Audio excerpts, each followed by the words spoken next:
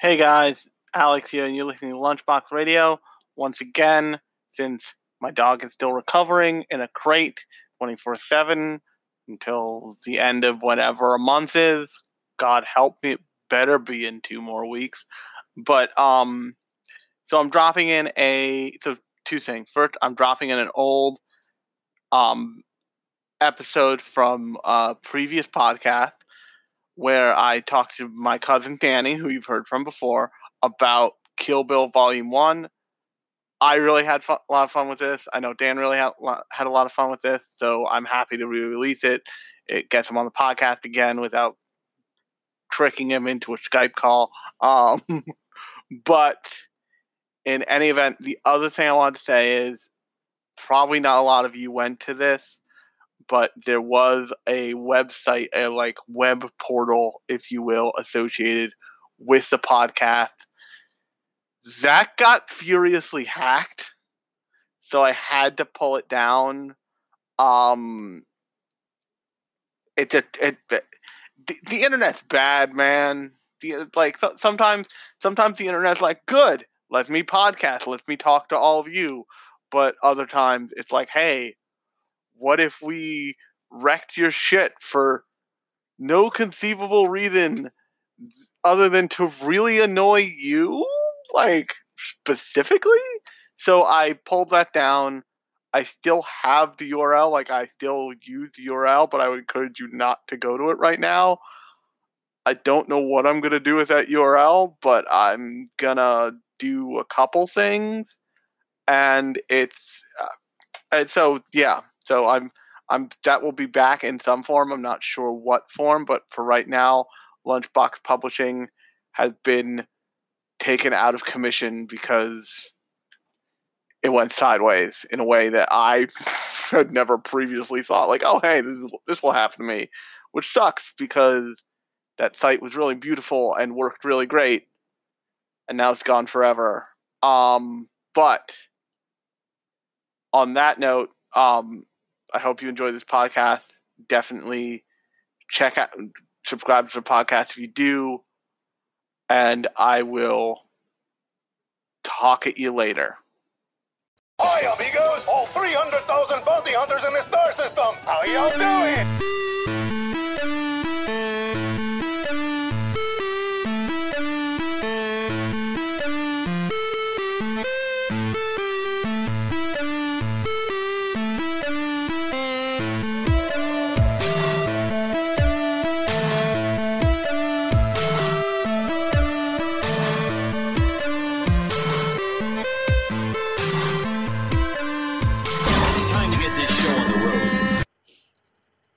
Have an intro music or anything? I put that in after, and we're already recording, okay. So it's already a train wreck.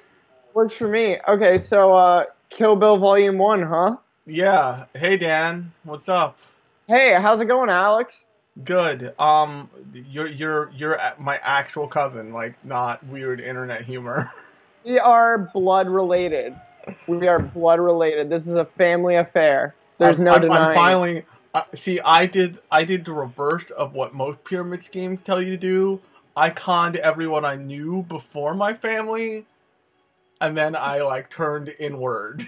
It's good to burn those bridges first, though, because the family bridges are thicker and made of more flammable material. So it's going to be a more fabulous explosion. And also, as listeners of this podcast will know, at some point, it stopped being my fault because my friends were like, hey, we should do that podcast again. I'm like, now it's your fault. Welcome back to hell.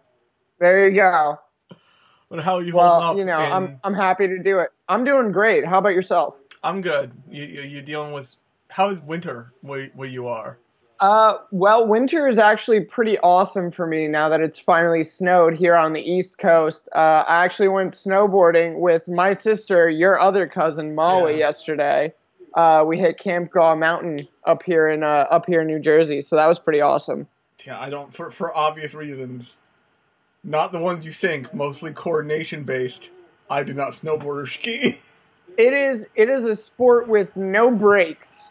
There is no handbrake. You are entirely reliant on your ability to physically maneuver quickly and gracefully. So maybe not, maybe not something that even I should be attempting, but I do it I anyway. was gonna say, but yeah, I know somebody. No, it's all the skateboarding in my youth, and it's counterbalanced with all of the concussions between now and then. So yeah, that sounds about right. yeah, exactly. Try to keep the concussion to like one every like 6 or 7 years. I have to now. I'm on a regular schedule.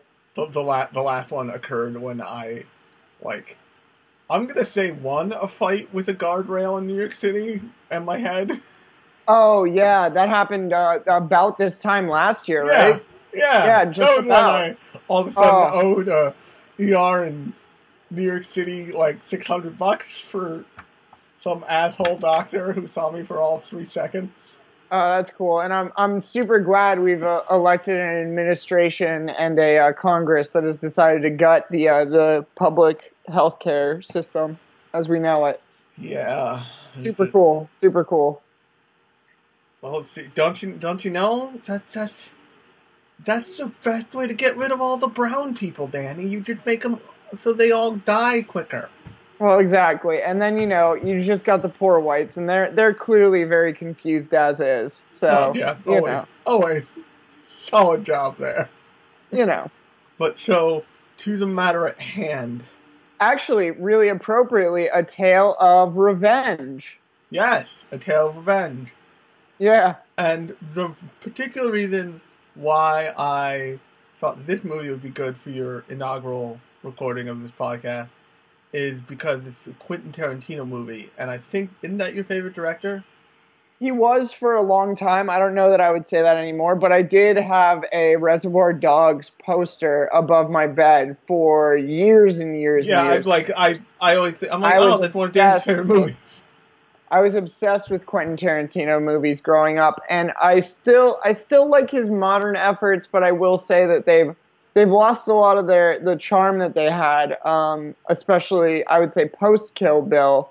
His movies, they're very well received. People love them a lot, but I feel like starting post-Inglourious Bastards, he's starting to lose a little bit of his shine.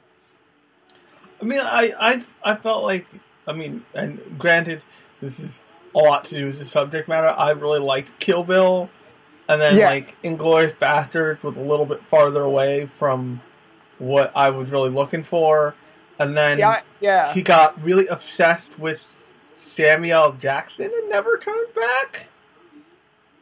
Yeah. Is that the right timeline? Yeah. I think he just really rolled the dice on that, which, it's interesting to say because Samuel L. Jackson and Uma Thurman both make appearances in Pulp Fiction. Yeah, definitely. So that's interesting. But Samuel L. Jackson is in neither of the Kill Bill films, as far as I remember, right? No, he's not. Because I watched specifically Volume 1. I just wanted to remember about Volume 2 real quick. I know he doesn't appear in Volume 1 for sure. I just watched it. He doesn't appear in Volume 1 or 2. Yeah. Which is kind of interesting. Quentin Tarantino, that is something that he does that a lot of directors do that I like a lot. He is the same people in different roles constantly. Yeah, rotating cast, kind of like Wes Anderson is another great example of someone that does that all the time. You know what I love to do? Yeah. It sounds super dumb. I like to pretend that all the parts that people play are connected. Oh yeah, one instant fan universe. Yeah, one extended canon. And try to write the in between. Did you see the American version of Crying Freeman with Josh Brolin? No, I missed it. No, Old Boy. It was Old Boy. Oh, I did not see the American version. I'm very familiar with the Korean version though. In the American version of Old Boy, Samuel L. Jackson, and this is right around when he was Fury in the X-Men movie and the Marvel movies.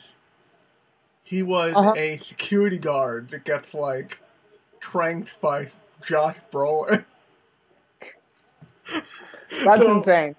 So I like rubbed my head. I'm like, well, Fury had like an eye replacement surgery, and then like had a few bad years, and all of a sudden he's down in luck, and now he's just this like glorified mall cop in a cubicle, keeping an eye on like weird prisoner people.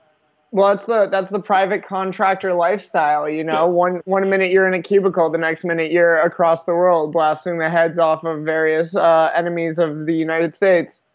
Yeah. Did you see Hateful Eight, by the way? No, I missed Hateful Eight. Actually, I haven't seen it yet. I've been kind of taking a hiatus from going to movies at the theaters. So I kind of wait for stuff to come out on digital format, and then I watch it. What's up? Any particular reason other than cost and time? No, it's literally cost. I live within a stone's throw of a mall with a gigantic IMAX movieplex. Actually, two different ones that I can drive to within, like, I would say 15 to 20 minutes, like, door to door. I just choose not to go because it's just so expensive, especially when you live with someone and you pay, utilities and rent and all that fun stuff. I totally get that. I mean, I used hard to justify, especially when she gets free movie tickets from her job. Yeah. For very, like, kind of arty, international, like, basically Oscar bait. Her place of business basically puts out mostly Oscar bait. It's an art house cinema, so. Okay.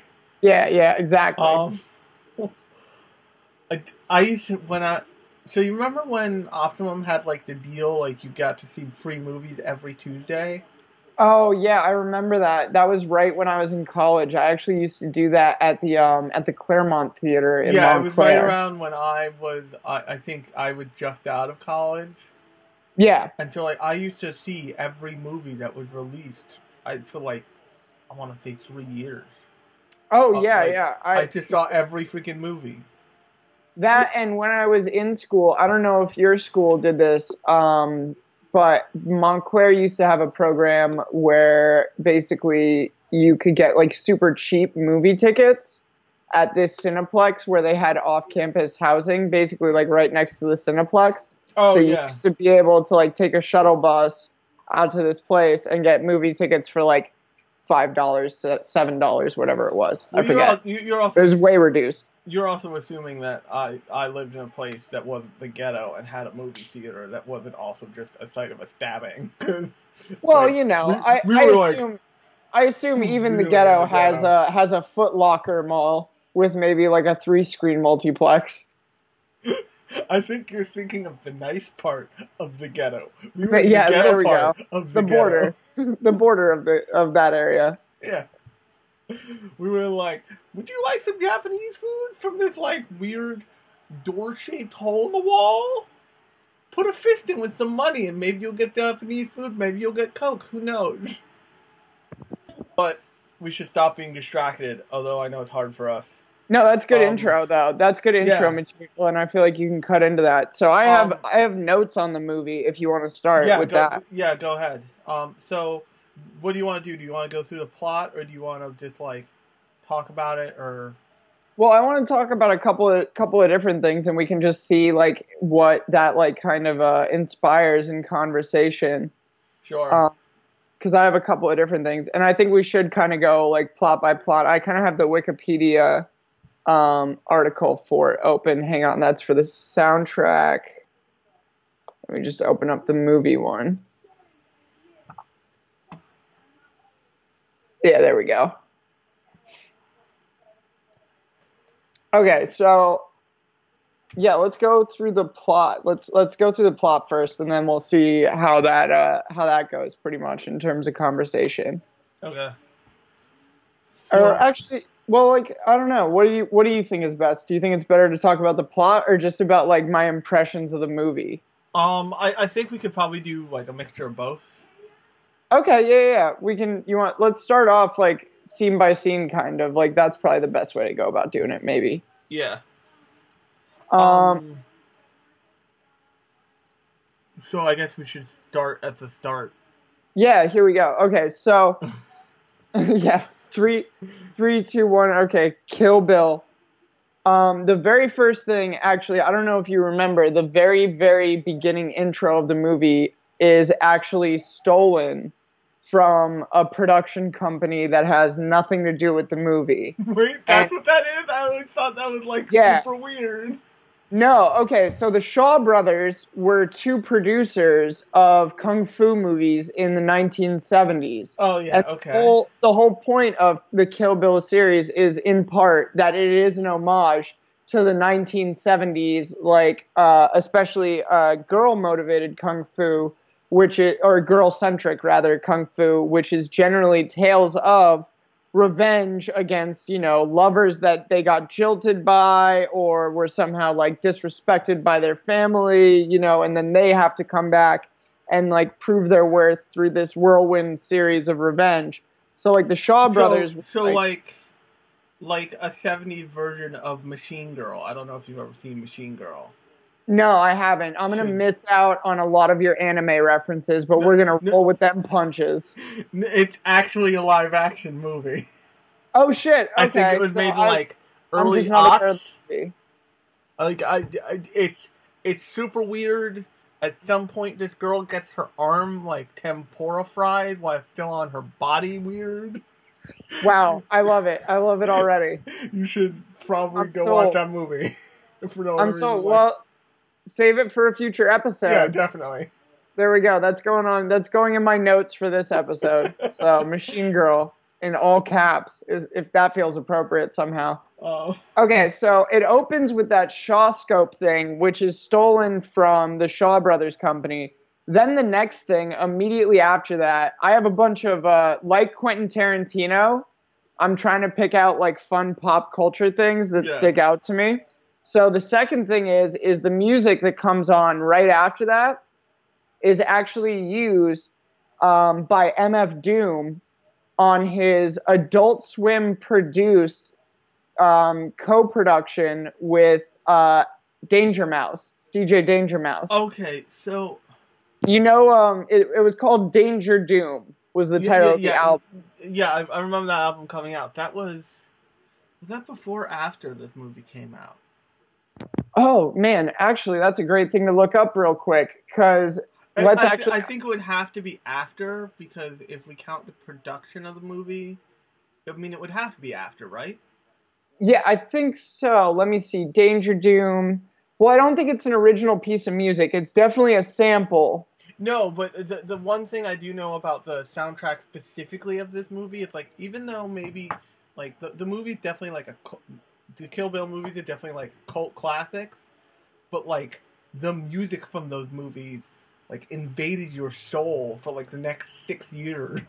It absolutely, and you're right. Danger Doom was actually The Mouse and the Mask is the name, the actual title of the album, not Danger Doom. That's the name of the collaboration. Okay, yeah. So The Mouse and the Mask was released in 2005. And this was released in 2003. Yeah. Kill Bill. Yeah, I would bet that that if he got it from Kill Bill. Yeah. After seeing one of those like 900 commercials that used the 5, 6, 7, 8 song. Well, that is the music of Quentin Tarantino's scores. And actually, okay, so that's another interesting way we can contrast his later work. If you think about Inglourious Basterds, and I believe also The Hateful Eight, both have original soundtracks for the most part. Yeah. There's not that same kind of like Martin Scorsese style pop culture referentiality that comes from music itself, like popular music. Yeah. So that's kind of interesting. Like I don't know, I feel like that's like pretty cool. By the way, if anybody listening to this is like, this is way deeper than the like normal horse shit that Alex and his buddies like shovel into our ears about anime. It's because Danny actually went to school for all of this. Oh yeah, here's my credentials. I have a legitimate BFA from a 4-year university that I was able to con out of them by watching nothing but all the movies that I wanted to watch for 4 years and writing short 5-page papers about them and handing them in sporadically. And I somehow got a degree out of that. And a pile of money. There was also a pile of loaned money that I had to fork over. It's kind of like but- slowly leverage your own soul to a fool. Exactly. Yeah, I had to sell my firstborn to the company store, and I had to work in a salt mine. But then I got Yeah, a so- Bachelor of Fine Arts in Film, If and you- I now work as a video editor professionally. Okay, so that's why Danny seems to like know way deeper into the stuff than like say I let loose some anime statistics every once in a while, but I straight up I looked at animation as a profession. I'm like, maybe I don't want to sleep under my desk in a sleeping bag and eat cup noodles 365 days a year. Well, I just feel like when I think about animators, do you remember the Clerks animated series at all? Vaguely. Okay, so there's this one scene where they flash to their Korean animators like workshop, and it's just like a bunch of very skinny Asian men just like scribbling on like light boxes, and then there's like a very muscly Asian man who's like just yelling like "back to work, keep on drawing, back to work," and he has like a whip and he keeps cracking it, and that's Actually, in terms of like, if you want to know something about, especially in Asia, yeah. if you want to know something about the way anime specifically is produced, but also animation by and large, and people listening to this who haven't seen this show should go check this out. You can watch a show called Shirobako. It's just all about like them trying to produce a like fairly popular anime show, and like all the shit people have to do, and like how unglamorous it gets. Oh Jesus, that sounds like a nightmare. It starts out really cutesy, and then it like It just turns into the 11th circle. It flips basically. It flips like a bunch of years ahead, and like the main character just like strung out production assistant, and she's just like trying to get her shit done. Oh Jesus! But the director, for like, to give you an example of the kind of crap that they like reference, at some point Hideki Anno just shows up in the show. That's wild. Okay, so then the next thing that I had noted down is that Quentin Tarantino credits this as his 4th film. I didn't really do any research into that. I just thought it was interesting. I just thought it was an interesting fact. You know, Really? interesting if true. I was gonna say, like, and maybe I'm just getting.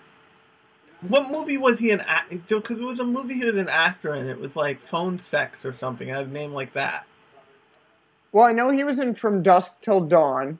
He was like an executive producer, a head writer, and he was George Clinton. Not George Clinton. Oh my God, George Clooney's brother in the movie. That would be hilarious if George Clinton was in a vampire horror movie. That sounds like somebody's fan fiction right there. I love it. That's somebody's like fetish for sure. I'm sure if you wish hard enough, someone will deliver it to you, like on Twitter or something. Absolutely. Okay, so then the next thing that happens after the credits is that we open on basically like mid-assassination. It's black and white. The bride's on the ground, and then the first thing Do we open on that, or do we open on the like honky tonk sheriff driving into the chapel? Oh no, that's a little bit afterwards. Okay. First thing that we see is a woman in a wedding dress, the bride.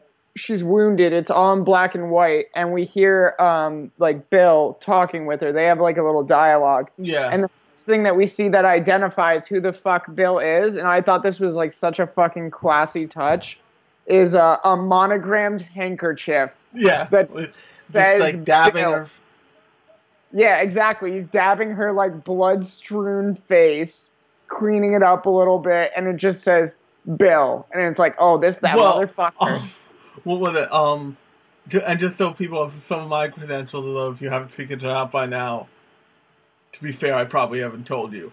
I'm a graphic designer who worked for a bunch of years and with like super huge companies, like people who own malls and shit. The poster game for these movies is like excellent for the first one, and it's like they phoned it in hard for the second one. I don't know if you remember that at all. I'm going to look it up real quick. So I have the first one right in front of me. It's classic. We've got a woman in what's clearly like a bridal gown with her wrist. She's got it pointed downwards. Yeah, Here and like the comes sword bride and then is the handkerchief tagline. with Kill Bill on it. And then And like now I'm going to Google Kill Bill Vol 2. Because Which, by the way- you want to use the cool abbreviation. yeah, Oh, yeah. Yeah, like This is so... they like so phoned it in, didn't they? Okay, so we're going to contrast these two taglines. You ready for it? Yeah, We've got okay. Here Comes the Bride. Okay, enigmatic, mysterious, kind of sexy. Here's the tagline for Kill Bill Volume 2. The new film by Quentin Tarantino. The new one. The new film. The new one. That Quentin You know, the Tarantino new one. did.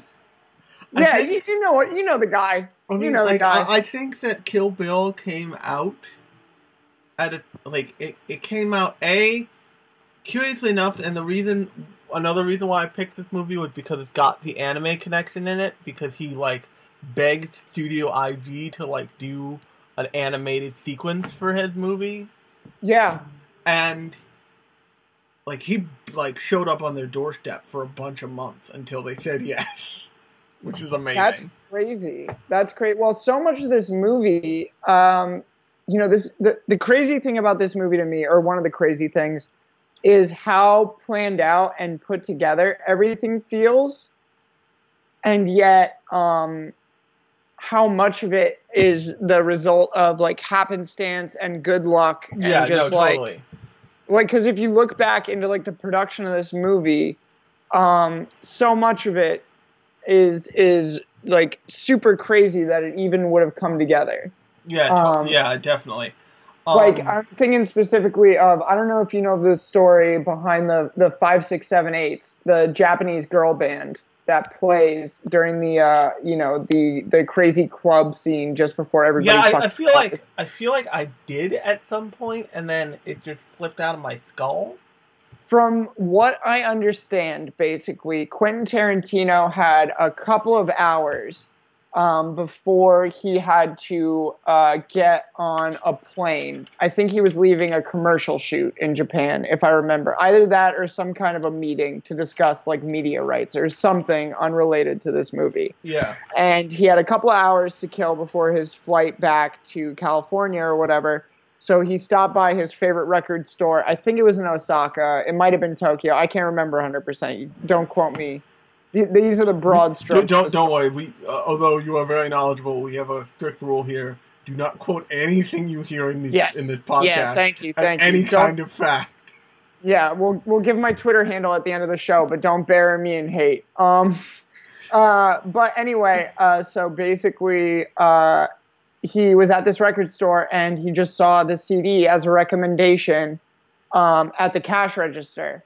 Wasn't anything he had his eye on. Wasn't anything that like really was like crazy. It was an impulse buy, essentially. And he listened to it, fell absolutely in love with it, and was like, I need to find a project to put this band in, like either on the soundtrack or then eventually he had the crazy idea with Kill Bill Volume 1. Well, this movie's going to have this crazy Japanese sequence. Why not have the band show up live? Now, what really gets me though is I don't know how much you know about music rights, and specifically Japanese international music rights. I'm assuming, like the rest of Japanese export law, it is insanely arcane and obscure. You would be correct. Thank you. So insanely I may not be a arcane smart man. that Anyway. there's a show called Eden of the East, and they got, I don't know how the hell they did this, they got Incubus to record like this awesome opening for Eden of the East. Well, Incubus are some chill as hell dudes from California. I feel like they would totally yeah, do like, an anime like show. I feel like, wait, you want to do what for what cartoon? Okay, Yeah. and Oh, chill as hell. Cool, we'll do it. We're Incubus. so they got Incubus for the Japanese release soundtrack. They couldn't get the rights in double reverse fashion for the American version, but instead they went out and instead of doing a cover, which is what they should have done, they went out and got some random Japanese pop singer to like filter in some garbage. Oh, Jesus. Because they couldn't, like, Sony Japan wouldn't let the rights go. Oh, it's so like, gross. So, like, the idea that, like, Quentin Tarantino somehow got, like, the Japanese music industry to, like, give him access to not just, like, for the soundtrack, but, like, a live performance of a band is probably nuts. I'm sure the story behind, like, the producer calls that had to be made by people that aren't Quentin Tarantino to make that happen are insane. Fucking nightmare. I'm sure it's absurd. So, just moving it along. Yeah.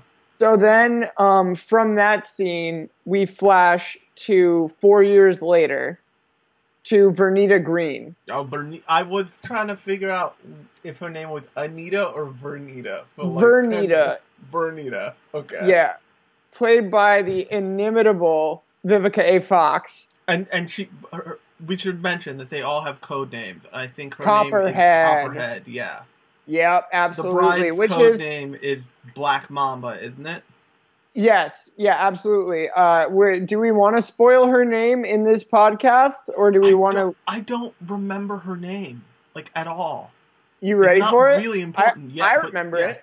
You watched it recently. Here we go. Spoiler warning. Beatrix Kiddo. Beatrix Kiddo is the name. That's why I don't remember it. It's super weird. Which, that is, number one, okay, Kiddo, Kiddo, is an absurd last name. Nobody has that last name. That's 100% fakey. You're asking us to suspend a lot of disbelief there, Mr. Tarantino. But you know. At the point, to be fair, at the point, I do remember when like her name is given and not bleeped out. Yes. It feels appropriate. Like they're like hanging out and like him like her, like Uma Thurman, who's the actor who plays Bill? Hang on one second. I should know this off the top of my head, but I am drawing such a blank. I have a list of the characters in front of me too. David Carradine. Shit. David Carradine. Rest in power. Rest in power, David Carradine. And their daughter are all like hanging out, having like a deep, moody conversation. The daughter's just kind of there, having a deep, moody conversation in like a living room. Yes. And he just like he throws it out there. It's like, oh, that's okay. Wait, what?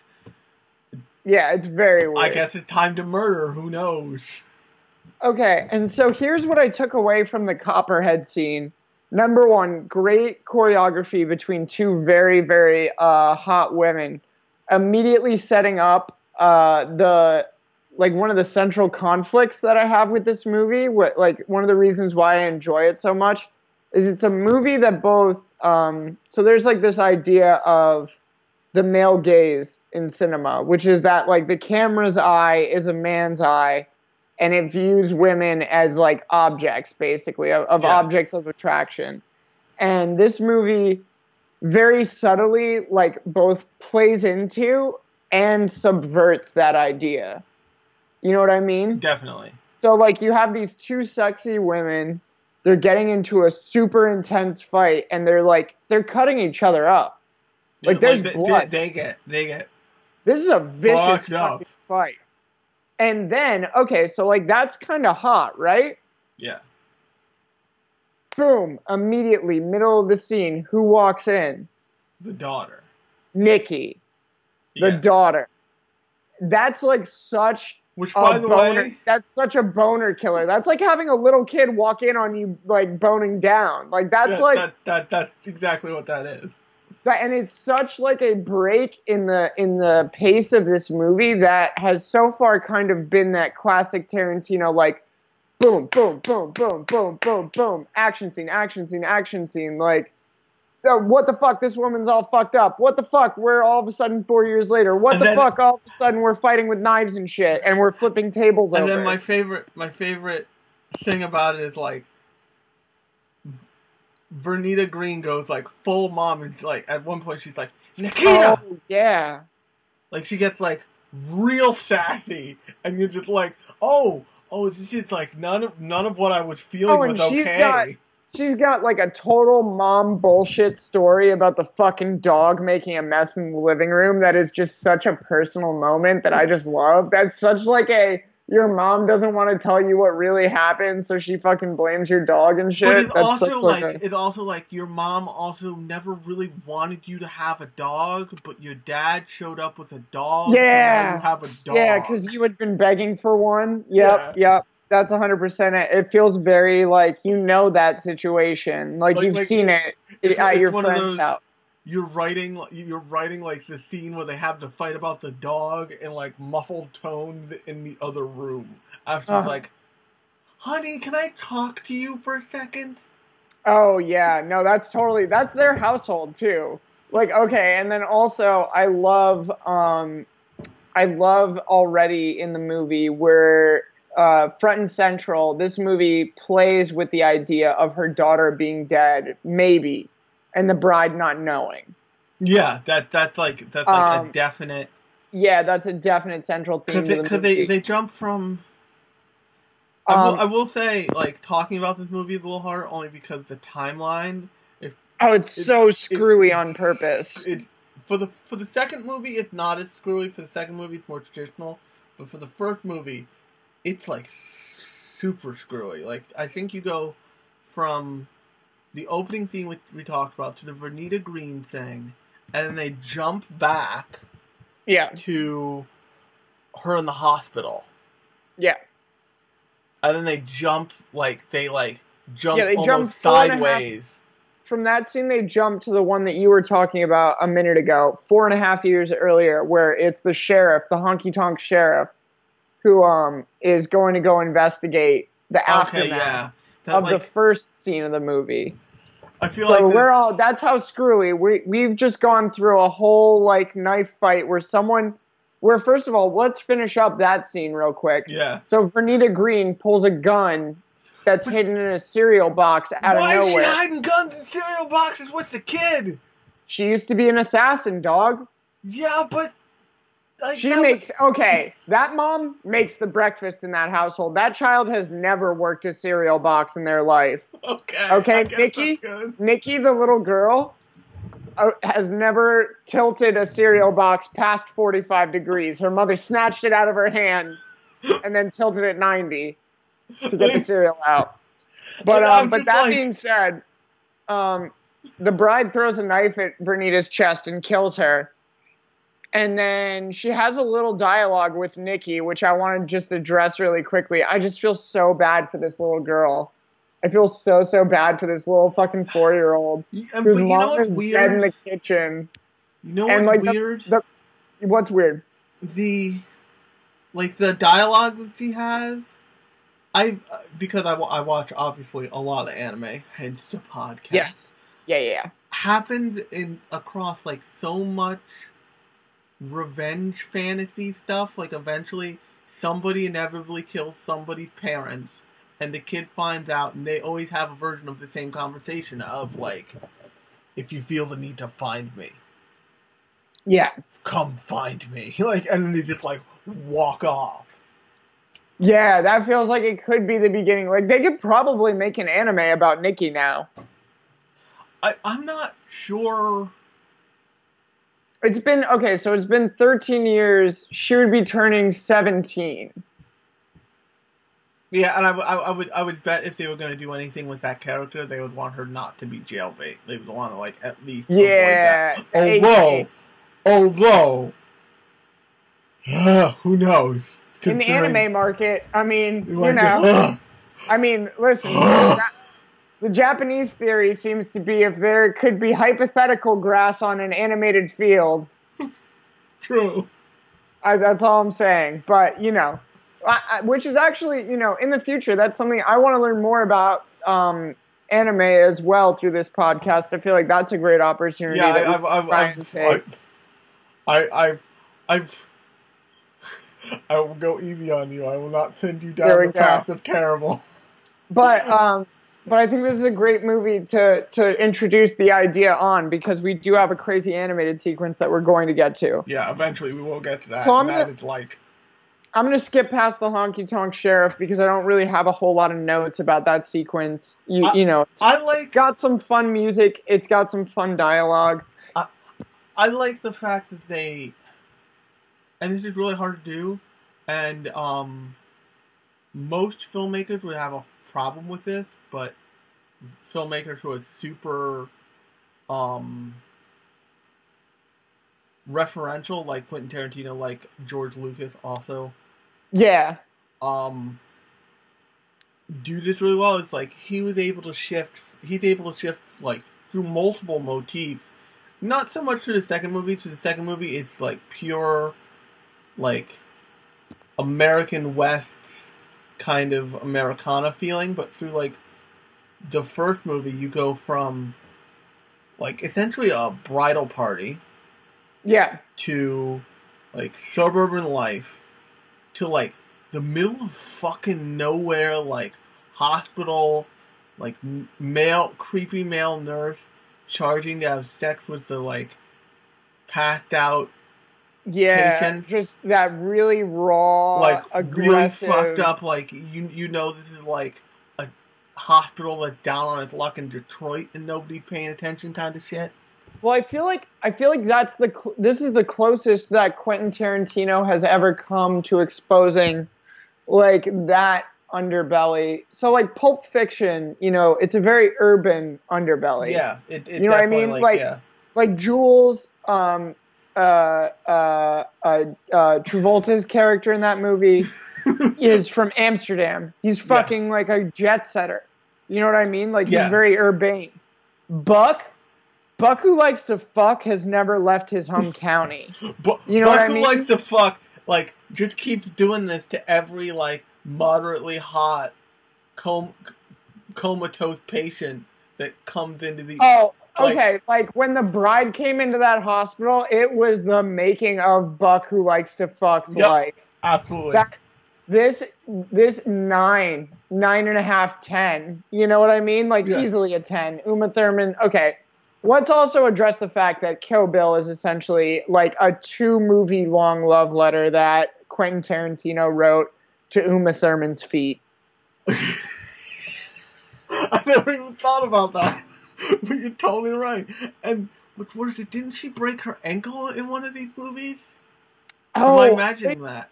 I don't know. I'm going to look at the trivia for this movie real quick. I'm going to try. Okay, let's get technical here. We're going to do some intense Google Chroming here, folks. Function, fine. Function, ankle. We're going to look on the facts. If she did, it wasn't in this movie. I think it might have been in 2. I could definitely see the intense stunts in 2 resulting in a broken ankle. Because also, real quick, let me just Google Uma Thurman's stats real quick. This woman has some unusual body proportions. Number one, she's a woman who's 5'11". Yeah, that's she's 5'11". Big for any level of people. I want to say her feet might be as long as mine. She might have size 12s. She might have a man's size 12. Okay. Because when you see her feet up close, they're super long, which... Quentin Tarantino supposedly has some issues with feet. Not issues. He has some affections for feet, let's say. I'm in my head, so like the supercuts that people do on YouTube? Like, I want somebody to, like, supercut, like, a love letter to Uma Thurman's feet. I want, in the same way that people have supercut Samuel Jackson saying motherfucker 900 times in a row. Maybe, if you could get both and just superimpose one on top of the other, that would be great. That's the video that I want to see. That's way more like that Tim and Eric style. But okay, so we have the whole scene where they re-reference her being a spitter, which is a real thing, by the way. Yeah, I know. It's like that's a real medical thing. That's not made up. Some people in coma just spit for no fucking reason. The next joke that I wanted to kind of like, or the next thing that I kind of wanted to address a little bit is, okay, so she, Buck Who Likes to Fuck is hiring out her body while she's comatose. Yeah. So she kills 2 dudes real quick. She gets the keys by biting out their tongue. Yeah, that's intense. That's some fucked up shit. That's a lot of blood for the first. Like she's got like a blood bib by like the end of that whole sequence. Oh yeah. But then the next thing is she makes it out to the pussy wagon, right? By the way, it's amazing. If you want a really fun time, go look up. You can look up. Somebody made an icon set. No, I know. There's a PSD font, isn't there, of the pussy wagon? I'm not entirely sure that it's a font, but I know there's an icon set you can get, and one of the icons is just the keychain for the pussy wagon. Oh, that's amazing. That's amazing. Which, by the way, I wanted to say, the font on the pussy wagon, I want to say, felt dated to me at 13. It has not aged well. It's still hilarious. The joke still works. But the font was a corny choice. Well, but like, if you think about Buck Who Likes to Fuck, he would make a corny choice. He would make a corny choice, and like the pussy wagon is basically, it's not as bad as what's his face? Oh, there's a really bad romantic comedy with forget his name. But this guy plays like he's supposed to be giving romantic advice, but he's a really, he's an asshole of a dude, and he refers to his car as the Stabbing Cabin. Oh, shit. Nope, I don't have it. But, sorry. He, if you think about what a guy like that would think was cool and sexy, it's definitely like 70s throwback porn, basically. It sounds incredibly familiar, but I can't quite place it. Yeah, I know. It was not Michael. It's just gonna drive me nuts. I'm gonna have to look up that quote later. That's okay. But so she's in the pussy wagon, and then she has to wiggle her big toe, which is the start of the love letter to her feet. Yeah, definitely. So she's got to wiggle her big toe. And then the thing that I wanted to comment on with this scene real quick is it says on screen 13 hours later. So before she pops up on screen ready to get to Vernita Green's house. Yeah. So it took her 13 hours. And what I want to propose to you is that we ask Quentin Tarantino and Uma Thurman in a handwritten letter what the workout regimen is for getting your body prepped for further assassination after being comatose for 4 years. How you get better in 13 hours, because I feel like that's a workout regimen that we could sell to some CrossFit people and make some fucking money. I feel like we could just be like, well, Paul Ryan, you could do this for the rest of your life and leave us alone. Yeah, exactly. Exactly. You fucking weirdo. Fucking frogman. Oh, Jesus. So then at that point, basically she wakes from her 4-year coma, and then she kills the hospital worker named Buck, teaches herself to walk again, and she resolves to kill Bill and all 4 members of the Deadly Viper assassination squad. But she resolves to do that while she's getting her feet working. Yeah, getting her feet working. And that's where you flip into what is really the main part of this movie. Well, Vernita Green, actually, this is the part that always fucks me up. So it's not Vernita Green that she goes to kill first. First she drives to the airport, and gets on a plane. Go to fucking Japan. Yeah, that's the part murder that the always shit out of trips Lucy me up. Liu. Yes. That's why we always get fucked up talking about this movie, is because it's the second part first, and then the first part second. Yeah. Anyway, so now that we have that straight, now we're up to the O-Ren Ishii introduction, which is where I feel like we're going to get into some meaty convo vis-a-vis the backstory, because I feel like you're going to know a lot more about it. I have the Wikipedia page in front of me. I'm looking at production IG. I'm seeing that they made Ghost in the Shell, which I have seen. I have not seen the thing, Blood Vampire. but it's not clicking together. Yeah. Quite. I've seen Ghost in the Shell. I want to know more about this anime sequence because it's fucking intense. It's fucking badass. One thing I want to say real quick. I love when O-Ren Ishii, they do flashback pictures of her. It's only in still pictures. But at one point she has like the Japanese version of the Rachel haircut. Oh, the like... during her assassin's career. Yeah. Like down. Whoop, yeah. Whoop, whoop. Well, so what I would probably say that this whole, because it's, in terms of animation, I think it's like 10 minutes of animation is something like $10,000 or something. Okay. Do you want to? Okay, so here are the facts that I have in front of me. The anime sequence covering O-Ren Ishii's backstory. It was directed by a gentleman by the name of, does this name sound familiar? Kazuto, excuse me. Kazuto Nakazawa. No, which is not. I could not tell you another thing he directed. Okay, do you want to hear some other credits? Yes, please. Let me see. So, he also goes by the pseudonym Takeshi Tsuji. Less vague, but...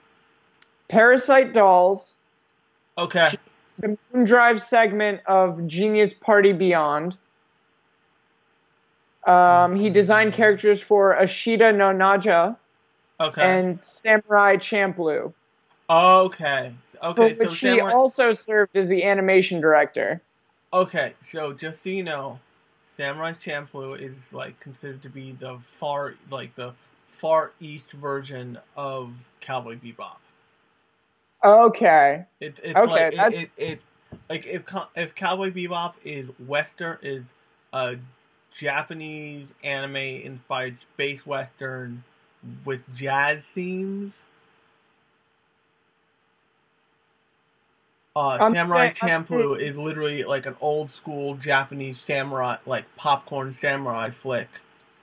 Yeah. Set to like hip hop backing. That's what I'm seeing. This sounds badass. I want to watch this series at some point. So maybe we could probably find it on what's it called?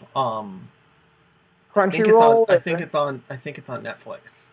Oh, really? Oh, shit. That would be even better. I already have a Netflix account. I try to work with within what people have, and if they don't, I'm just like, here are logins. We'll go over our service overlap. So okay. we'll go over that at a later time. But okay, so up after that, we have the O-Ren Ishii sequence.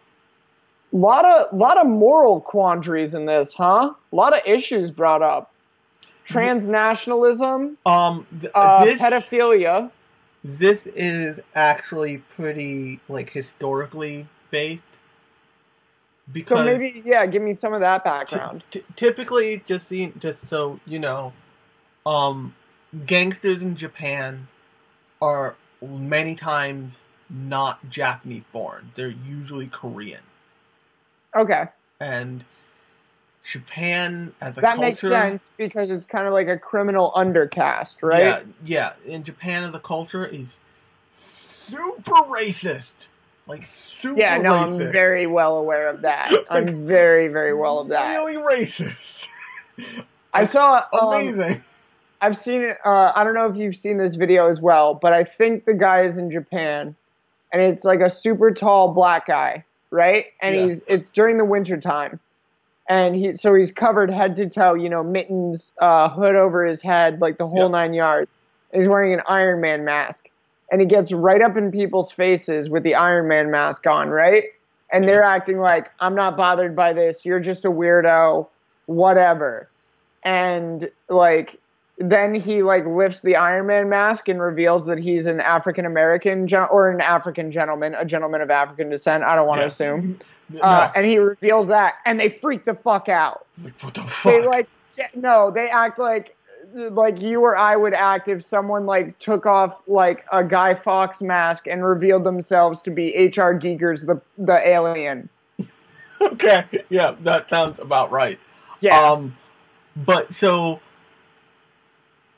and in particular, there's also some weird rules about the army. Like when she says she's a I think she said she's half Chinese, American, half Chinese. Half American, half Chinese, which basically means that the backstory to like her childhood would probably be something like this.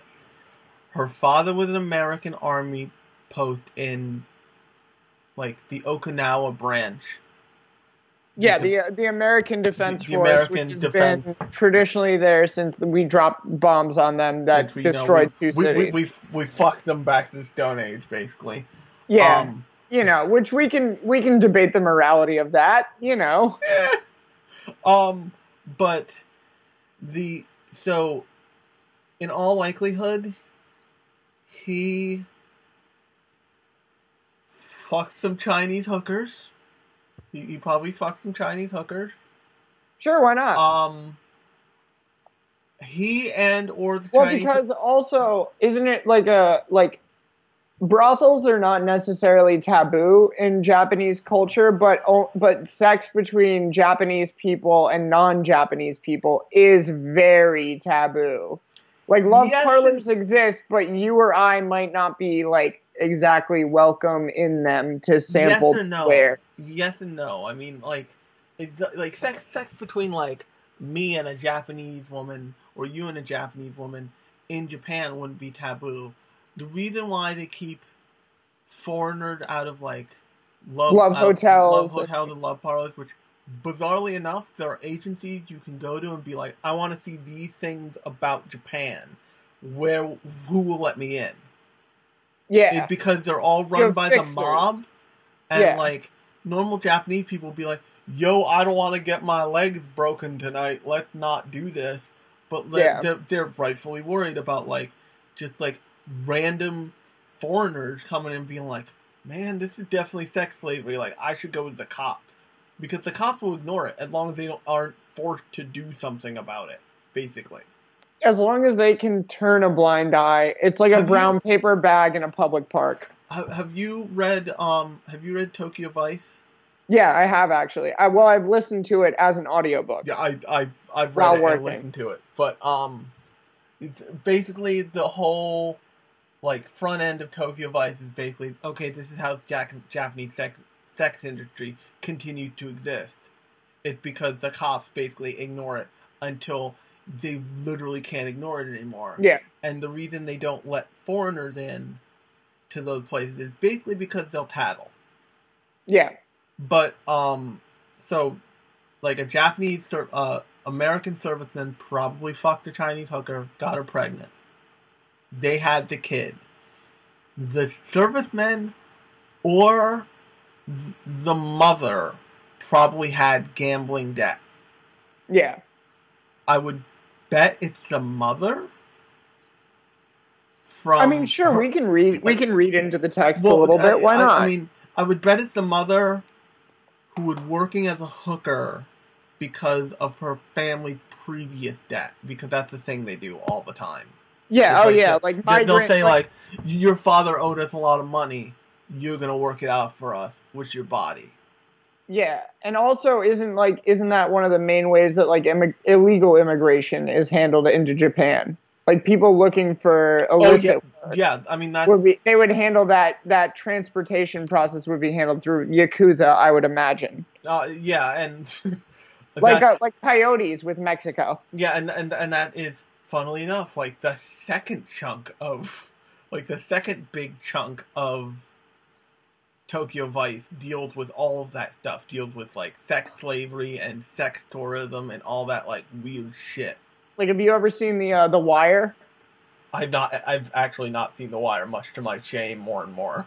Oh, that's okay. That's okay. You can catch up on it on HBO Go. But the second season of The Wire deals with like basically sex trafficking. Okay, And like one of the subplots of the second season is there's a shipping container full of hookers where their oxygen pipe gets crushed. Oh, nice. Yeah, so I'm sure stuff Nice. like that happens from time to time on Japanese ports. I'm sure shit like that happens. Oh yeah, I mean definitely. There's another fun live action Japanese movie called, I think it's called The Returner. It was made in like 2002 or something. I'm gonna take notes of some of the stuff that we're. And I think it's called The Returner. And basically, you come in to the movie, I think, on the triads, basically doing some sort of like ship fuckery with a crate full of basically Sexy hookers to ladies. be. Yeah, well, not sexy ladies just yet, but like sexy ladies once they get in like the designated housing area kind of thing. Yeah, exactly. And one of the ways that's one of the ways they keep the women there is they get them there, they say, okay, you can work and you can stop whenever you want, and then they take their passports so they can't leave. Yeah. And so eventually they overstay their visas so they can't go to the cops, but they also don't have their passports so they can't go to an embassy, and so they're just straight fucked. Yeah. Literally and figuratively. But, so Oren's parents were probably some combination of that, which led to the mafia, murdering them. Yeah, and then they make a huge issue of it at the huge meeting. So basically, they introduce some of the members of Oren's gang, including the sexy schoolgirl whose name is Gogo escaping Yubari. me. Gogo Yubari. So they introduce Gogo Yubari, and they have the great penetration gag. Oh no, it is I who have penetrated you. Yeah. Which is amazing. But then they flash from that scene basically into the conference where Oren Ishii is taking over all the Yakuza in Japan at a Blade Runner conference table. Yep. While they're having sushi.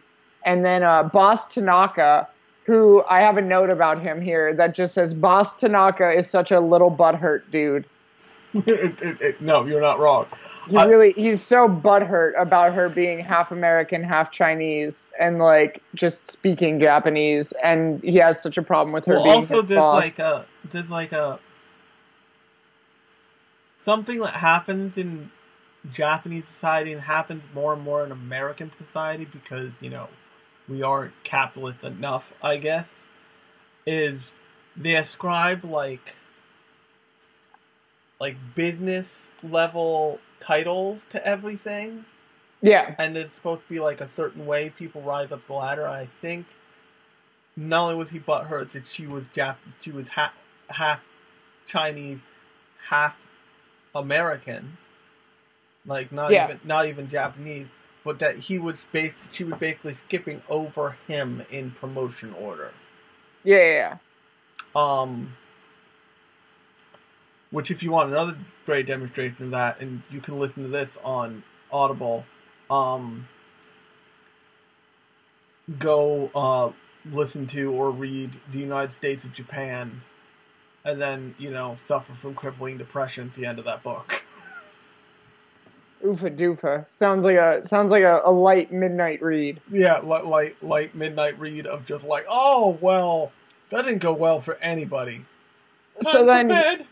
So then here's something that I noticed real quick during this whole exchange that I wanted to just take note of real quick, which is I feel like this was a very smart move on the part of Quentin Tarantino as both a filmmaker and an editor, which is, so we have this whole long period where you have the anime sequence that introduces O-Ren Ishii's rise to power, like her murdering the original boss that killed her parents, you know, her revenge story. That's all tied up in a neat little bow. You have this little scene that introduces her gang, and all of this is subtitled. All of it. And then you have a little bit more during the meeting that's subtitled, and then real quick, in the middle of the meeting, boom, right when the decisive point happens, after the tension of her having to go murder Boss Tanaka at the dinner table. Like, boom. straight up Quentin onto the dinner table. Tarantino. Yeah, like she clears the fucking table, slices this dude's fucking dome right in two, and then all of a sudden Quentin Tarantino says, fuck these subtitles, we're going into English for a quick 5 minutes. We're going to give my American audience a fucking break with these subtitles. Yeah, I mean, that was, no, That was smart pacing. It was totally smart pacing. It was totally smart pacing because as an anime fan, I am used to subtitles. Absolutely. Usually only with the backing track of Japanese or something that sounds like Japanese. Like, Spanish and subtitles fucks me up. Like, I can't do it. Same thing with French. I'm just like, what? Close to English, yeah. I'm on the opposite end a little bit. I'm not bothered by subtitles from any language just because I love European cinema. I like when I was in college, I studied post-war European cinema. Okay. So subtitles don't bother me. And then the other thing is I also love kung fu movies. Oh, and a lot of Japanese gangster movies from the 60s and 70s. So, like, with Asian cinema, I'm also kind of able to hang in there. I don't really care. I don't notice subtitles. No, I only noticed because, and this is gonna sound weird, because I've watched so much of it and I know all the accents and stuff. Yeah. When I'm reading a subtitle and it's Japanese, I hear that voice in my head saying those words. Yeah. And if it switches over to French, it's like, huh? Who are any of these people? I don't know who anyone in this movie is now. Like, yeah, exactly. It becomes harder for you to separate characters because you're not working so much off of like specific voice types, let's say. Yeah. And what were they gonna say? The switch to English was really good. I like that that for the most part the Japanese sequences after the dinner table sequence. Yeah. You don't really need to know what they're saying.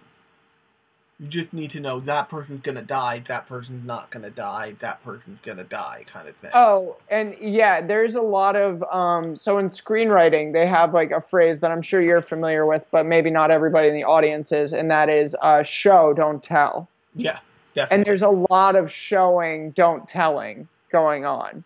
There's one, I have another note after that one, which by the way, my note for that little subtitle thing was smart subtitle break during O-Ren Ishii's multicultural color of Benetton's ad.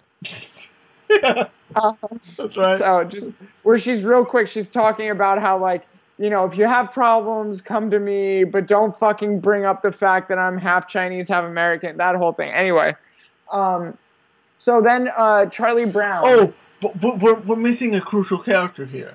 The one we should all truly be ashamed of not feeling bad for.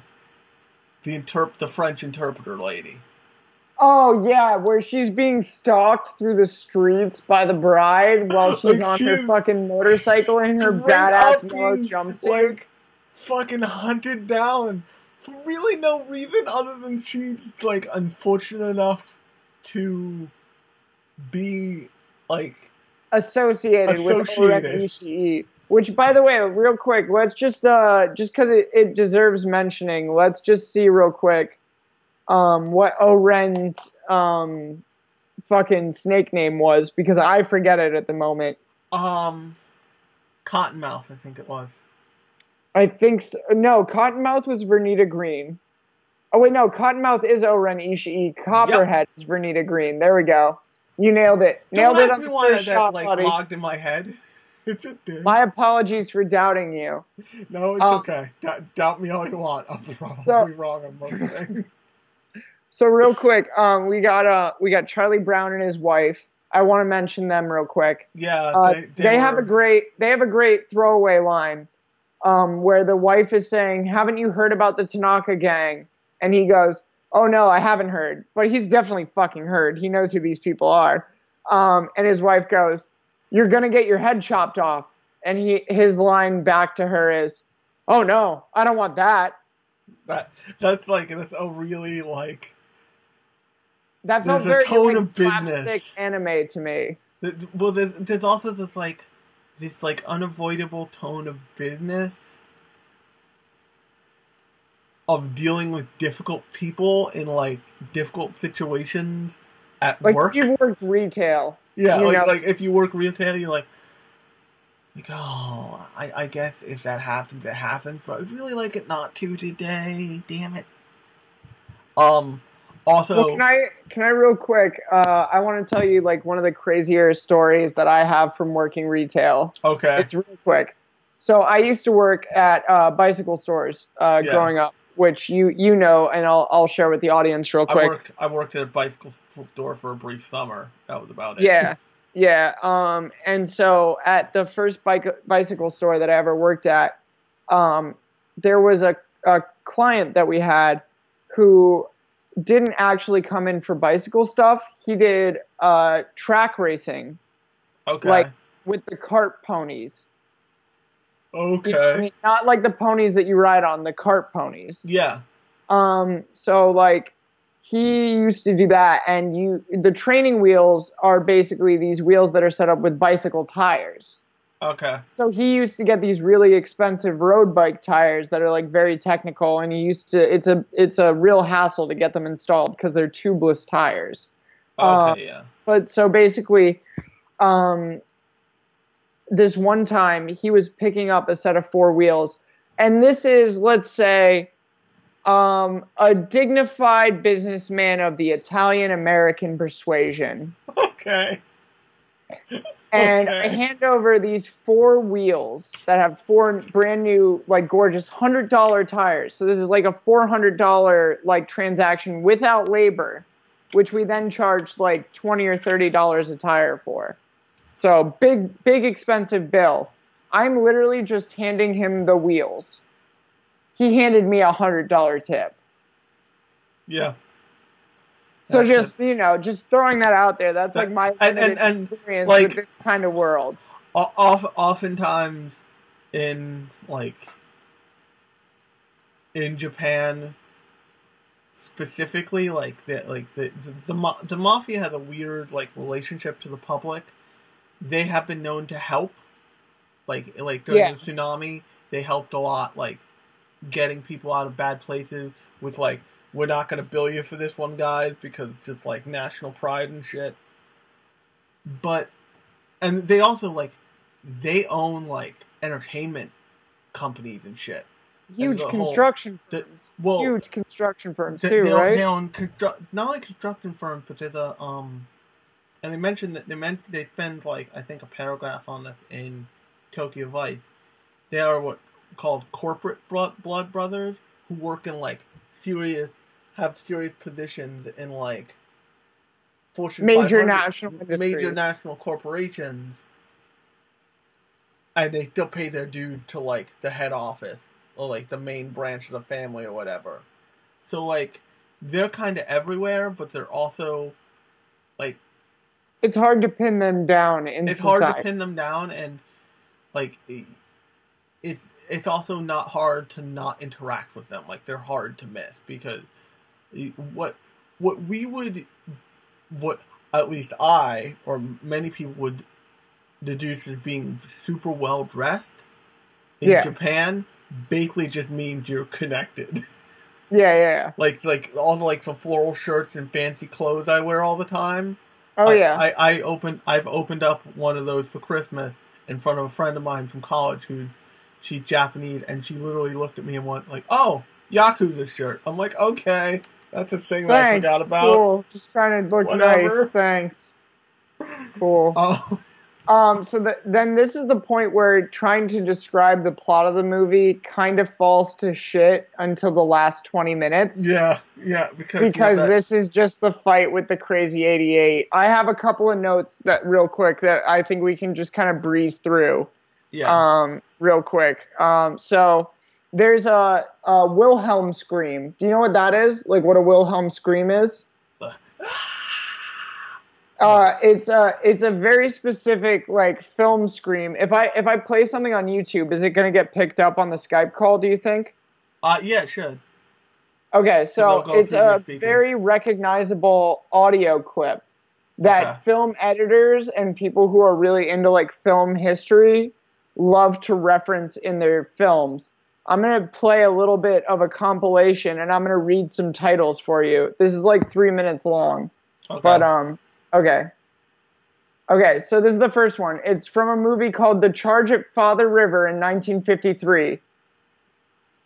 A guy gets shot with an arrow. Did you just hear that? No. Okay. Here, I'm gonna send you the link. Okay, yeah, I'll play it on my end. Yeah, here. In the Skype window, where can I do that? You should be able to. Oh, if you look under if you here, look I'm gonna under send your you an own SMS. If you look under your own picture on the Skype window, you'll see a little talk bubble. Okay. And you just click that, and it'll open up the side. Here, I'll actually send you something so you get something. Yeah. There you go.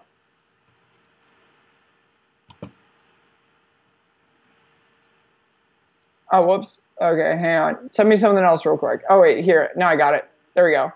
Paste. And I just sent you the link. Okay. Okay. Let me play this. And just so you know, I edit big things out, but like stuff like this. Oh yeah, we'll just maybe I'll just keep in because it'll be a bitch to find. Who cares? But so basically, if you watch it, you're gonna see the first instance of it, and when you hear it, you're gonna recognize it, and then you're gonna see it kept on getting reused in all these movies in the 50s. And so now directors love to fucking use it at random points in movies to just be like, oh, this is like a clever shout out. Yeah, definitely. Like you see it's in Star Wars A New Hope, like Raiders of the Lost Ark, a bunch of George Lucas movies use it. Oh, I think I know. Is it the same scream that's from Raiders of the Lost Ark went right before the Nazi mouth? Yes. Yeah, exactly. Okay, yeah. So that's called. It was the like dude holding the sword up, right? Yeah. Yeah. Okay. Exactly. That. Ah. Oh, that's also supposed to be like a samurai warrior fail screams. Yeah, exactly. And that's there's one of those at about 1 hour and 24 minutes if people are following along with the movie at all. Okay, yeah. Then the lights go out. And we have a totally blacklit sequence, which is just fucking gnarly. It's so sick. And I think this movie came out after I'm turning off my browser because it will literally crash Skype. That's okay. That's how old my computer is. Oofa doofa.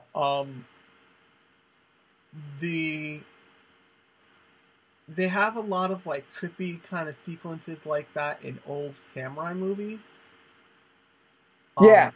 Like a lot of times the end of a samurai movie will be like some sort of like kind of almost dream-esque sequence. Like I don't know if you've seen Zatoichi the Blind Samurai. I think it came out. I have seen that. You remember the end of that movie when he really just dies in the ocean? It's just this like Technicolor swimming sequence. No, it's so crazy. That's not, from what I understand, not uncommon of old samurai movies to have some section of that. One that you might want to check out, the movie Ran, ends with a like the head of a family basically going insane, and there's a lot of like weird, trippy like visual effects that go along with him like finally losing his mind. So then after that, my next note is Hatchet Head, where the guy with the Kato mask, who's initially introduced, gets the hatchet to the face. Yep. So sick. So sick. That's immediately followed up with a decapitation. Yeah, there's lots of like. Do you know how they do this the blood effect in this movie? Like, do you know how they like physically do that? Do they wire like, or is it just added in after the like? I think a lot broken of it. Broken faucet of blood. At this point, a lot of it would have been finally green screen, but then also a fair amount of it, also decapitations in film before that point were generally done with just quick cuts, which this movie definitely does for its decapitation. There's a quick cut back to a guy with no head, and just, it's probably a body prosthetic that they rigged up to fall, essentially, and then had just straight blood pumps squirt blood out of the neck. Yeah, and just so everybody knows, we did skip over the sequence with the samurai sword maker dude. Oh yeah, we did go over that a little bit. Just like, I just realized it because I was thinking like, the same way they have fake glass in movies, and the same way they have fake bullets and shit in movies. I actually have one sitting up next to my bed. They're basically samurai swords are made and then they're sharpened. Yeah. So if you, and they use it for practice, like actual samurai fighting, which is called Iaido. Blade. It's just a non-sharp. It's not a sharp blade. I mean, only like the very tip of it is like, all you can basically do with it is use it for fondue or run somebody through if you really tried hard. Yeah. But it is, like, completely dulled. So, like, they are real swords they're using in this, but they're, like, there's no edge to them. So it's not like they're, like, they just, like, here, Uma Thurman, here's an actual samurai sword. Don't die. Yeah. Because those things are heavy, man. Oh, I'm sure. It's a lot of steel that you're carrying. Well, even if it, like, I think the one I have is, like, some sort of, like, carbon something. But it, like, they're like, it's not so much that they're heavy, it's that they are actually unwieldy, like, because they're meant to, like, cleave they're a through hacking shit. weapon. Yeah. So the boss of the Crazy 88 gets a hatchet to his face, and then I think, isn't that where they introduce Go-Go? Oh no, she comes out like towards the very end. Right before that, right before Go-Go comes out, there's a decapitation.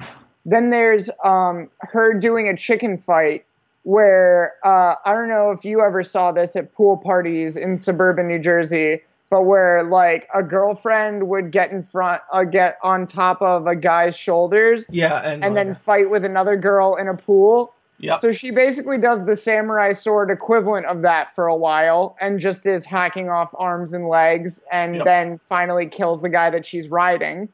And then right after that, you've got Do-Si-Do, where she has one guy as a human shield and she swings him around a whole bunch and then cuts up the rest of the Crazy 88. And then it seems like it's just her and O-Ren. Yep. And they have a big talky talk. It's basically like, you tried to fucking kill me and you fucked me over and you killed my kid. Yeah, and not only that, but you fucked up because you should have killed me when you could have. Yeah. So now I'm here to just straight murder you. So do you have, and then she literally says, so do you have anyone else that I need to murder before I get to kill you? Yep. And that's when Go-Go comes out. That's when Go-Go comes out. And boy, does Go-Go come out ready to fuck shit up with her fucking flail. Now, is that just a mace, or is it actually called a flail? Okay, so here's an important distinction that the audience needs to learn about. A mace is any weapon that is a pole that ends in a solid head. Okay.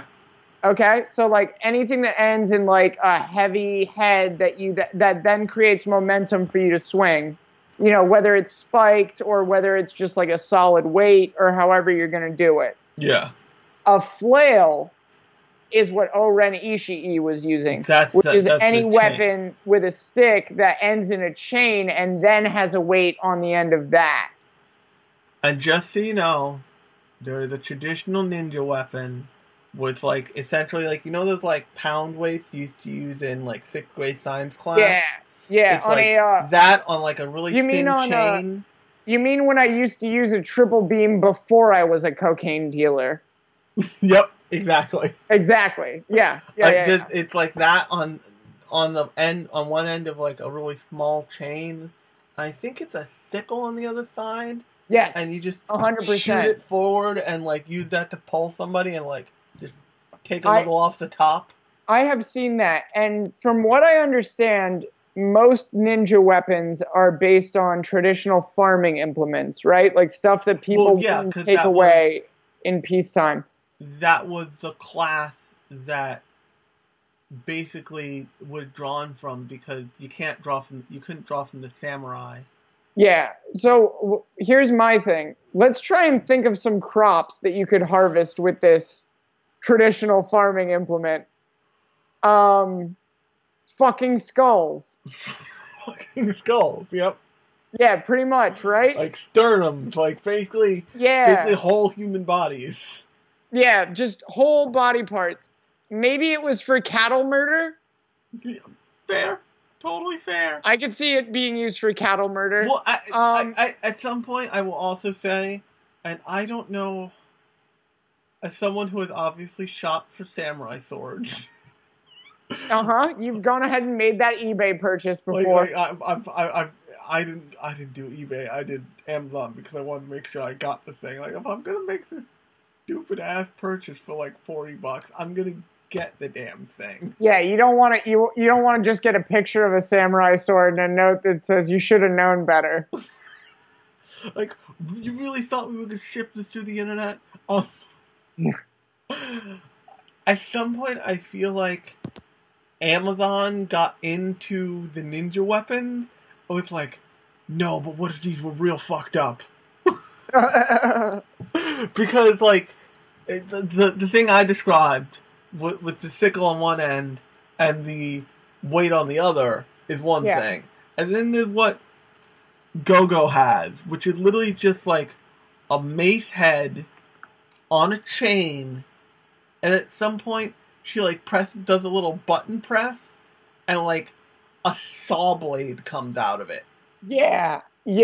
Well, she gets a rotating number of spikes that eject from the ball itself. Yeah. I'm looking at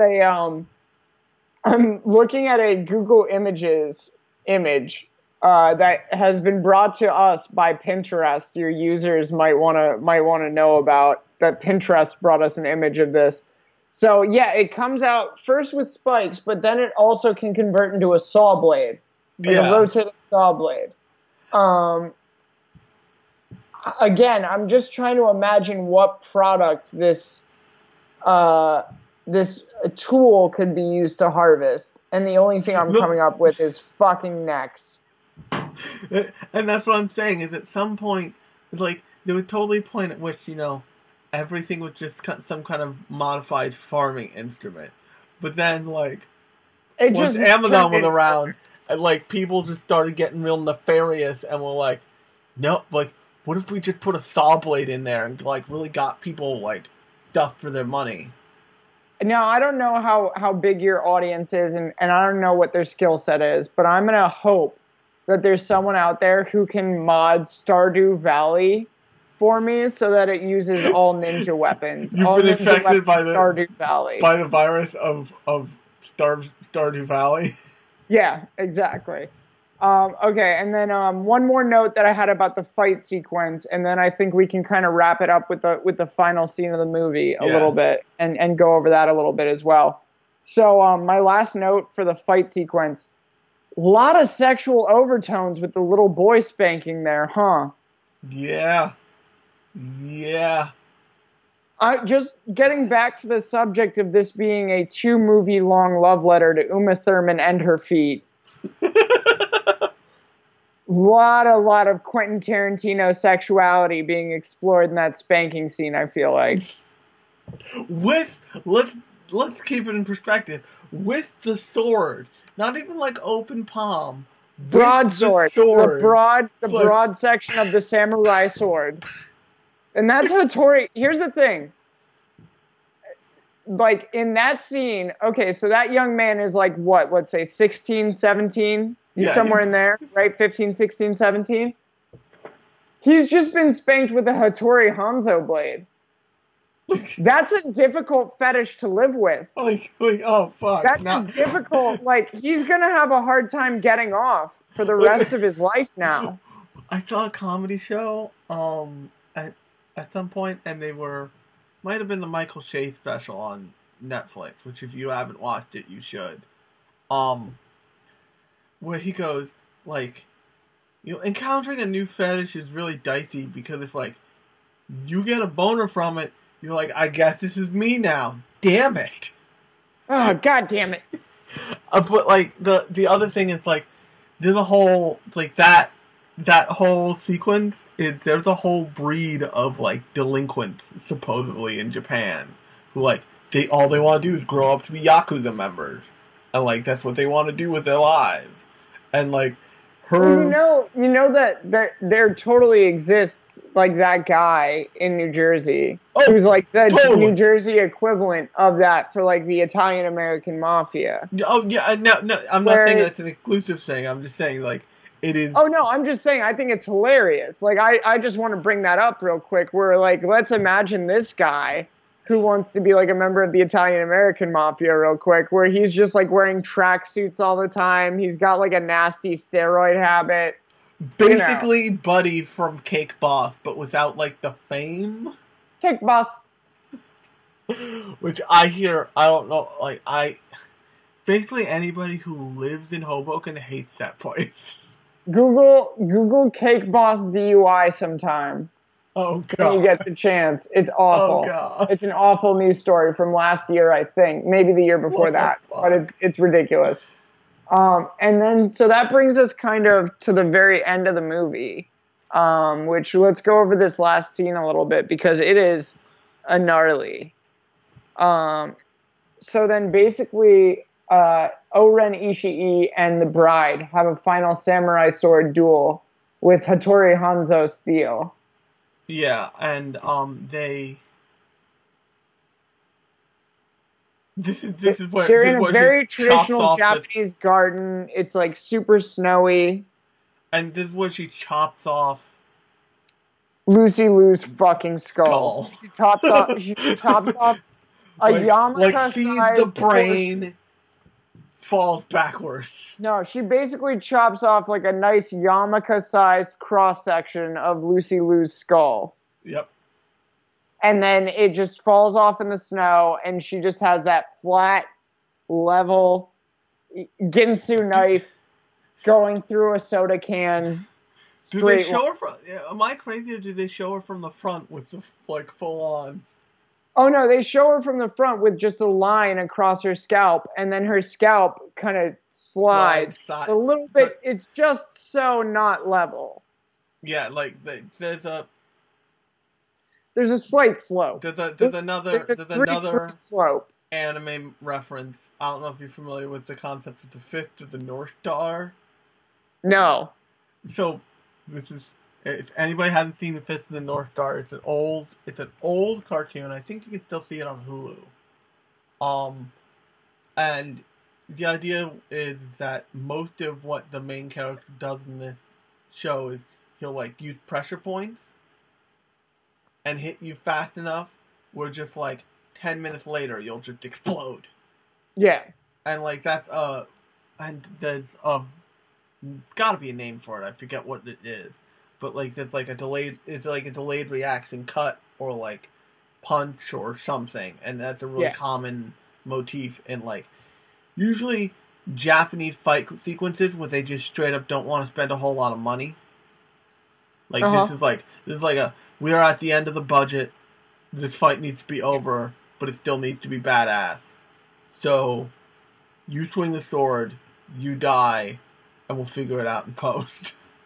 there's a lot of that in kung fu from Hong Kong and Taiwan and also just various different locations in Asia. Well, because where it's just it's the same thing as blaxploitation in America, where it's you have a market that has a high demand for film, but a limited amount of capital for investment. and the demand is pretty much as high as it is in America, but the capital allotted to each one. Imagine if no movie in America got more money than that Seth Rogen, James Franco joint. This Is the End. Yeah. Imagine if they all had that budget. That was the maximum budget an American movie ever got. It's all the movies would look similar to most Japanese live action or Asian live action cinema, which is actually, I was just listening to another podcast today. How Did This Get Made? Which is a bad movie podcast. Oh yeah, I listen to that from time to time. What was their? So this week their movie was Escape from L.A., which was a movie that was made in 1995 as a sequel to Escape from New York. Yeah, it was made 15 years later, and it was made the same year as Jurassic Park. Now, the movie Escape from LA got a $50 million budget and looks like straight garbage. It looks like hot garbage that you fried on a skillet. Every still I see from that, I'm like, wait, but how? Oh, no, it's so bad. But then, so that got $50 so million. Backwards. And then they said on the podcast that Jurassic Park, made in the same year, looks amazing, even today. $65 million. Only 15 million more bucks. Which, yes, that's a lot of money. But when you look at it proportionally, 50 million, 65 million is not that much. Is not that much. Also, more. Jurassic Park had a whole nother thing to deal with because it was one of the first and still one of the best implementations of complete CGI. With live action, might I add. With live, in addition to live action, I mean, of course, it's always the lighting of Jurassic Park is very forgiving. The lighting in that movie and the conditions of it were primed for CGI to be introduced. But that being said, they still made a massive accomplishment that holds up today. Whereas I think you'll find Escape from LA does not hold up. Even 5 minutes from after it was released, from what I understand. Which, while we're on the subject of money, real quick, I just want to address, because this is something that I'm interested in, and I'm sure your audience will find a little bit interesting, the budget for this movie. So, estimated budget that I'm seeing on IMDb. Do you want to take a guess? I want to say maybe... He's never a big budget movie guy, so I'm going to say maybe 10 million's pushing it. Okay, well, it's more than you think. Really? It's 30 million. Oh, okay. 30 million estimated. So you're in the ballpark. It's tens of millions. Yeah, tens of millions. It's not hundreds. I would think that because was this shot on location? Yes. Okay. A lot of it was shot on location. A lot of it is Japan production costs. Japan production costs. Permit cost. I get what you get there. Yeah, exactly. And also now, real quick, the gross 1 year after the movie was released, 2004, the gross for this movie, $70,098,138. Oh, so basically he Rob Zombie'd it. Okay. Oh yeah, he asked for a lot of money, but they knew they were gonna make a lot of money.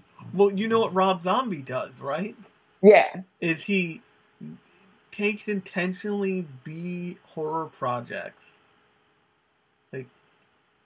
House of a Thousand Corpses. Directs them very specifically so he knows they'll be successful, but the studio can't tell what the fuck.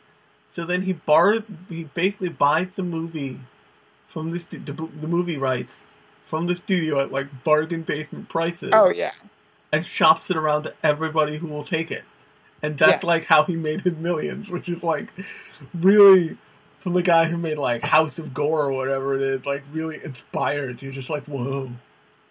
Oh yeah, and let's not forget, like, this movie is a knockout cast. So 30 million is bargain basement prices for this cast. You've got Uma Thurman as the bride. You've got Lucy Liu as O-Ren Ishii. Both of those women were at the top of their careers. I mean, like, this was like right around Fox, the Daryl Hannah. Yeah. This was right around when the Lucy Liu episode of Futurama was out, I think. Yes, 100%. 100%. This would have been right around that time. Let's see real quick. I'm just trying to see, like, also something I want to touch on real quick before we're 100% out of the podcast.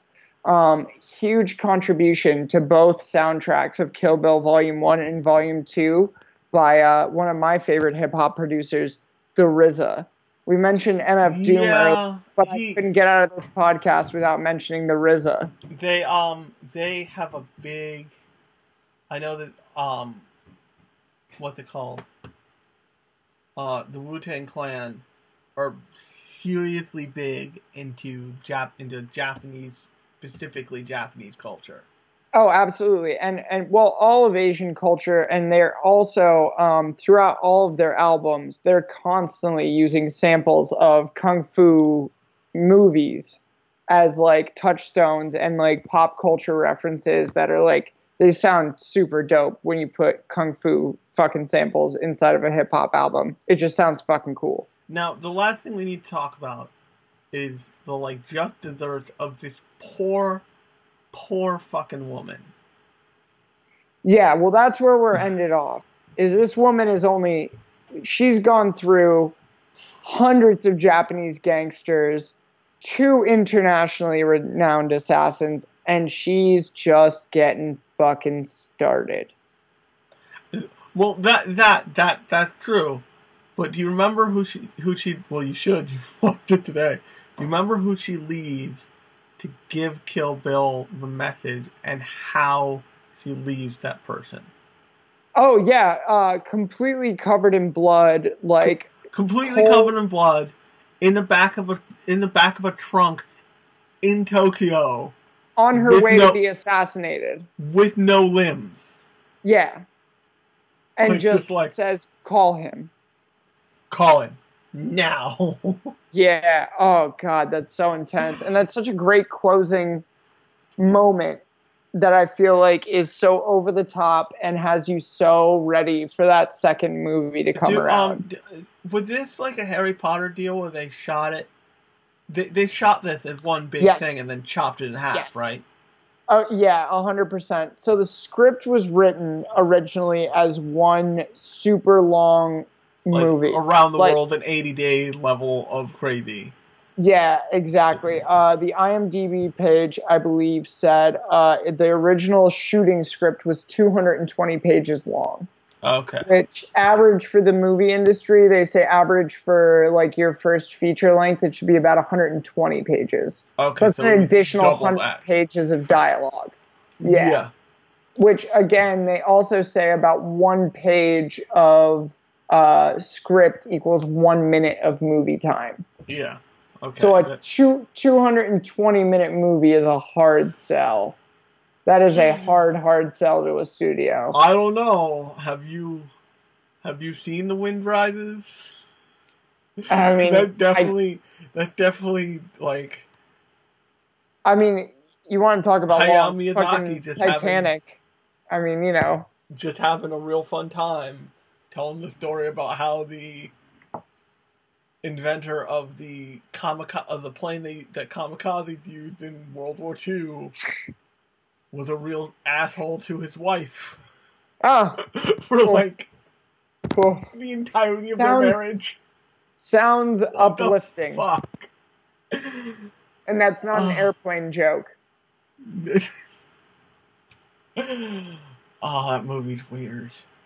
Oh man. All right. Well, this has been a blast, dude. I'm super psyched. So what I'm gonna do is I'm gonna hang up, and we can like discuss like kind of details.